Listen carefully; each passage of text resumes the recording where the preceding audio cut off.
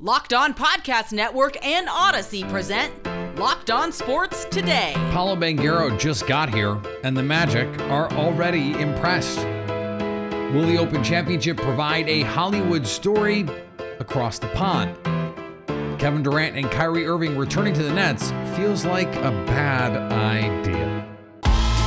I'm Peter Bukowski, starting your day with the can't-miss stories and biggest debates in sports. You're Locked On Sports Today. Searching all major sports. Found. Let's start with the biggest story.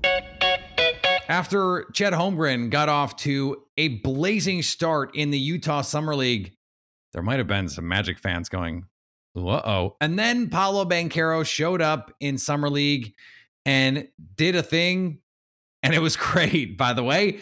2 games in, the Magic were like, we've seen enough. Thank you very much, Paolo Banchero.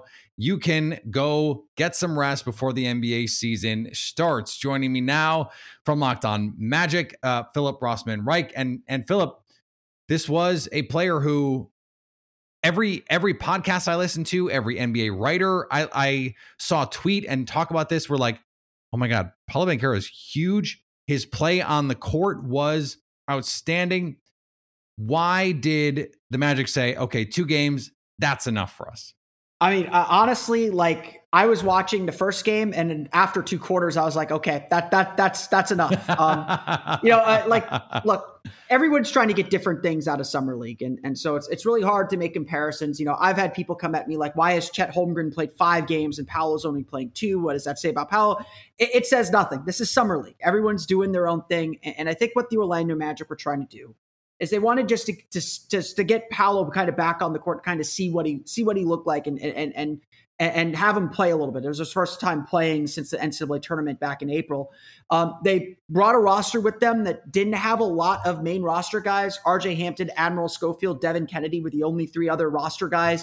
Their second-year players, Franz Wagner didn't play. That was a choice by the team. Jalen Suggs didn't play. He's recovering from an injury. So it was really just Paolo out there. And what I think was just very clear from watching the Magic play against the Rockets and against the Kings was Paolo Banchero was the best player on the floor. The Rockets were sending double, triple teams at him. The Kings were sending double teams at him. They made their comeback simply because they kept the ball out of Paolo's hands.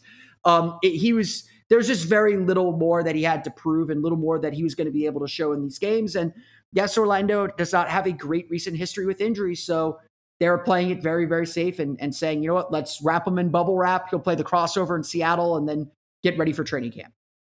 How much of this do you think was, okay, he doesn't have his other guys? Because you look at someone like Chet Holmgren, Poku's out there, Josh Giddey is out there. He's playing with guys that he's going to play with this season. Paolo Banchero was not doing that. Yeah, and like I said, I think that's a big reason why Chet is playing a little bit more. He's playing with Josh Giddey, and they're really trying to kind of foster that playing relationship as much as they can to get themselves ready for the regular season. You know, it's not that necessarily Paolo was not playing a role that he's going to play. I think the Magic were really working to get him shots in areas that he wants to get shots. They were running pick and rolls, playing the switch, pinning him down on the block. They were, I think, experimenting a little bit with Paolo, playing a little bit of center, playing a little bit of point guard, you know, really kind of directing traffic and being a playmaker and really trying to explore just how good of a passer he was. And again, I think that's one of the reasons he's not playing anymore is he like passed that test with flying colors. They didn't need to see anything more from him as a playmaker. If anything, asking him to try and force more offense, face more double and triple teams is only going to tire him out more, make him more susceptible to injury. So again, it's all about what you're trying to accomplish. The Magic kind of said our goal was to just get him out there, kind of see what he could do. Paolo even said afterwards that, you know, his goal was to get himself kind of into playing shape, try out a few different things, but they weren't trying to kind of integrate him into a system. They weren't trying to integrate him with players. That's going to come in training camp when he's playing with Markelle Fultz, Wendell Carter, Franz Wagner, Jalen Suggs, Jonathan Isaac, all the guys on this roster. Philip will be all over the Magic's #1 overall pick. You can find Locked On Magic everywhere you get podcasts, including on the Odyssey app. Thanks for making Locked On Sports Today your first listen. Coming up, with the Live cloud looming large, all eyes are on St. Andrews, right where golf wants them. From the people who invented healthy and tasty comes the latest gift to your taste buds. You've probably tried the amazing coconut brownie chunk Built Bar, but guess what? Your friends at Built have given the coconut brownie chunk the puff treatment. That's right. The coconut brownie chunk Built Bar flavor that you love, and by the way, and I love, is getting a version with marshmallow. Chewy, wonderful, glorious, collagen protein marshmallow covered in 100% chocolate, yet is low calorie, low sugar, high protein, and all delicious. 100% delicious. Go to Built.com now to make sure you don't miss out. They're going fast because, well, they're incredible. They really are. All Built Bars are made with collagen protein, which your body absorbs more efficiently and provides tons of health benefits. So go to Built.com and use the promo code LOCKED15 to get 15% off your order. That's promo code LOCKED15 for 15% off at Built.com. Now, here's what you need to be locked on today. The Utah Jazz have changed their tune. See what I did there? After reportedly shutting down any trade talks involving Donovan Mitchell earlier this offseason, or, like a week ago, rival executives now report the Jazz are willing to deal their superstar guard. Reports are also that the asking price is very steep, but the Jazz decided to listen to offers more intently after dealing Rudy Gobert to the Minnesota Timberwolves. When Jazz GM Justin Zanuck was asked if Mitchell was untouchable, he replied, "Change is inevitable in the NBA." That seems very much like the nihilist Arby's account. Like, change is inevitable in the NBA. Eat Arby's. No free ads.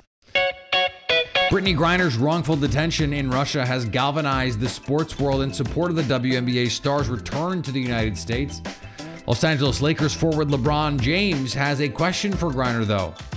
"I would be feeling like, do I even want to go back to America?" James said. He said that in a trailer for the latest episode of his YouTube talk show. Last week, Griner's coach on the Phoenix Mercury, Vanessa Nygaard, evoked James's name in making a point about the country's slow response to the center's detainment.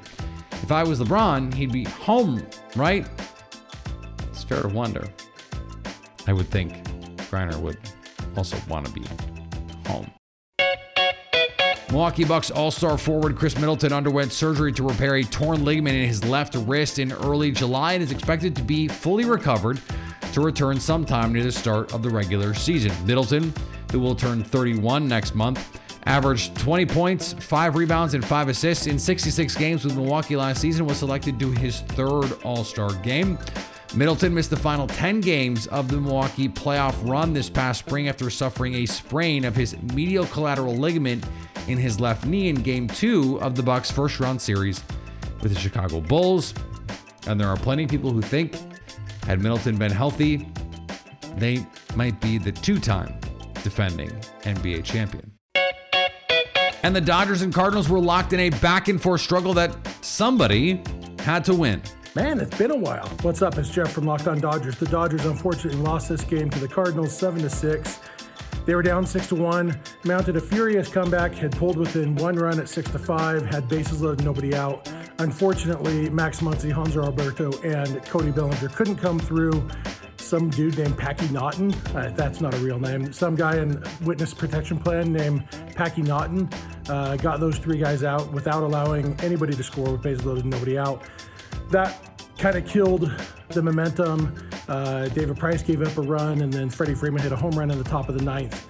And the Dodgers kind of put up a fight in the ninth, but unfortunately, at the end of the day, the Dodgers lost this game. It's their second loss in the last 12, 13 games. I don't know. It's been, they don't lose much these days. It's still no fun when they do.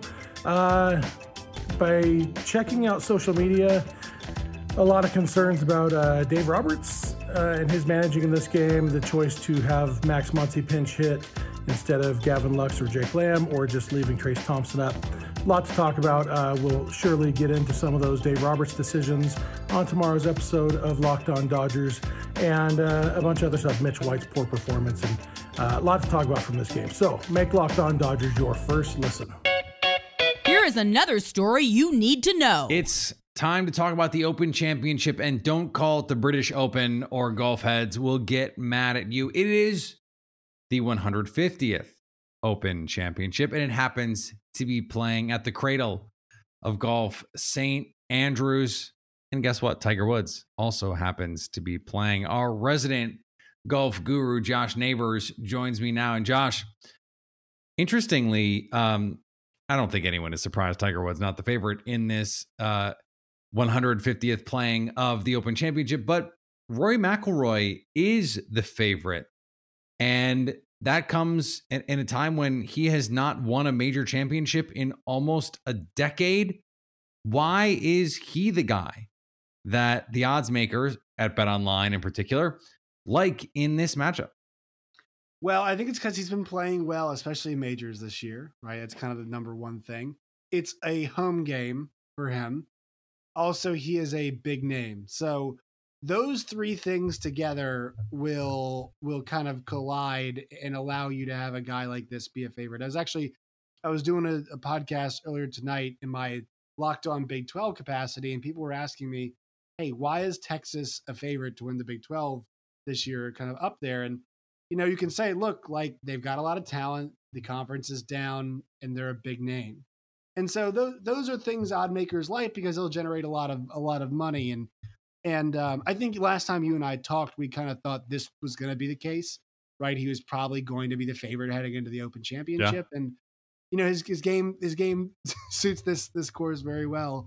If he can keep the train on the tracks on a Thursday, Friday, Saturday, and Sunday, we asked the Thursday earlier in the year, we got Thursday, just the rest of the week. It feels like it's kind of trending this direction.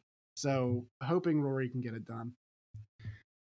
Part of the calculation in an Open Championship field is the weather, because these courses in the United Kingdom are so dependent on the weather to be their defenses. A lot of these courses, if you don't get wind, if you don't get cold, if you don't get muck, if you don't get mire, all of a sudden, it's a lot easier to score on these courses. The practice rounds we've seen this week, it's been 70s, it's been 80s. And if you go back to last year, Colin Morikawa won in pretty benign conditions last year. And so if that's what we're going to get this year, St. Andrews has 14 par fours. There's only 2 par fives, but there's drivable par fours. This is not a long, difficult course if the wind is not going to be up. If it's going to favor these birdie makers, who are some of the guys that you like to make a run this week? Yeah, so look at the weather right now. Like if you go and check the weather, you had mentioned this before. Thursday, 68 is going to be the high. It looks like there could be some rain. 52 is low though. It's not, and that's not like that low. And normally low temperature is your early morning hours. So probably not going to be dealing with too much of that. 70 the next day, 74 on Sunday. Now, here's the thing about UK weather, Peter. And I'm not reliable. Yeah, this is we might just throw this out. Like, what I'm telling you could be completely wrong and not the forecast. So if we think it's going to be a course that you can go out there and attack, you can go out and you can get after. Well, I expect a lot of the big names to be up there. I think, I think because like the one thing about links golf is like everything's pretty continuous. So like there's a lot of big fairways, a lot of big greens. So there's a reason why I got like you and I talked about it before. Jordan Spieth is up there. Like if the guy gets hot with the flat iron, which has been a big if for him, like it can go really, really well for him. If this guy, this is the guy that we know can make 30 footers with ease when he's on fire. And so that can kind of be a guy who gets going. I think Rory obviously is there. I really want Xander Schauffele to break through. Good American, great Ryder Cup players. Like he is a guy that needs to break through. I'm not sure about you, Peter. I didn't find his win last week too convincing, to be honest. So, he tried to give that tournament away. Yes, exactly. So I didn't find the win last week very convincing. So those guys at the top, the ones I'm looking at, obviously Tiger Woods we're looking at. If the iron, the iron game is working, like I think it's not out of the possibility that he's in the mix. It's just how good is he going to be? And obviously the thing that we're all going to watch, Peter, is the grouping of John Daly and Bryson DeChambeau. That's the must-watch television. Josh has you covered on matters of conference realignment from Locked On Big 12 and what the Nationals are doing with Juan Soto on Locked On Nationals. You can catch those podcasts everywhere you get podcasts, including Odyssey. If you want to hear him talk golf, you have to keep it locked on Locked On Sports Today. Coming up, KD and Kyrie returning to Brooklyn would be a catastrophe. Here's what to look for on BetOnline, your number one spot for all of your gambling needs. Wednesday's slate of Major League Baseball has a few notables to look at. The Cardinals are hosting the Dodgers and are slight underdogs. BetOnline has the odds at plus 134 for St. Louis to get a dub. The Guardians are very slight home dogs to the White Sox. BetOnline has Cleveland plus 103 on the money line. And the Tigers have been on quite a skid and find themselves underdogs to the Royals on the road. BetOnline has the Tigers plus 104 to win. BetOnline, where the game starts. Kevin Durant waited until Kyrie Irving opted back into his deal to shock not only Nets fans, but the sports world by requesting a trade. Regardless of how long it takes for a deal to happen, it's clear that KD doesn't have to go home, but he can't stay in Brooklyn, as Sean Woodley from Locked On Raptors points out. But if the Nets are going to sit here and wait it out and potentially bring KD and Kyrie back, like, I don't know. Like, it feels like a pretty good negotiating position for the Raptors to be in, because bringing KD and Kyrie back to the Nets this coming season sort of feels like inviting the clown from It over to your kid's birthday party. Like, why would you invite that kind of toxic, noxious, awful vibes and like everything that they had last year in Brooklyn? Why would you invite that back with the added complication of, oh, these guys both want trades? Yes, KD is probably going to go hoop no matter what. That's what he does. I wouldn't want to bring Kyrie back, and it seems pretty difficult to figure out a deal for him right now unless the Lakers pony up all the picks they're going to have to attach to Russell Westbrook to make it happen. It just feels like the Nets are running out of options here. And unless some mystery team like the Pelicans or some other team with a really enticing package comes out of the woodwork and says, hey, all right, let's do it. Let's go get Kevin Durant. Now, look, I don't want to make this about Sean, who probably would love Kevin Durant in Toronto for the Raptors. It's not about that. Sean's a good guy. I don't think he's making this argument out of a self-serving desire to get Kevin Durant. I think he's absolutely right. It is a disaster for the Nets. It's not a disaster because they wouldn't be good this season with Kevin Durant and Kyrie. They would be. It's a disaster because they would have set the house on fire.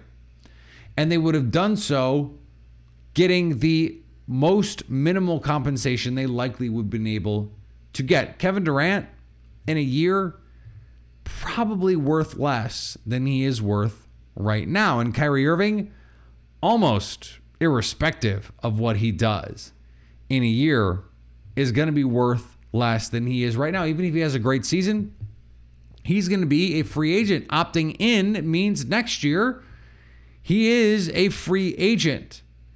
So the Nets' control over where he goes, they have some, but it's minimal. Getting all of that for a season where they're probably not better than the Celtics. They're probably not better than the Bucks. They might not even be better than the Sixers. And who knows what other moves could be made in the Eastern Conference to get other teams in the mix. The Miami Heat are certainly not out of this. And let's say they swing a trade for Donovan Mitchell. The Nets could be the 5th, the 6th, the 7th, the 8th best team in the East. And let's not forget where they were last year, albeit in a season where Kyrie Irving had to miss half the games because of COVID and more than half for much of the season. So I guess if you're the Nets, you're going, what are we doing here? What are we trying to do? And if you're Brooklyn, I think the ultimate conclusion you come to is moving on. And I think they will try and play the Durant and Kyrie bluff game for as long as they possibly can. Hey, you're under contract. Either play or don't, but you're under contract. I think ultimately a team gets desperate enough to make them a deal they will accept. But is it something that lingers over this team? Potentially. And it could make what is already an ugly situation even worse.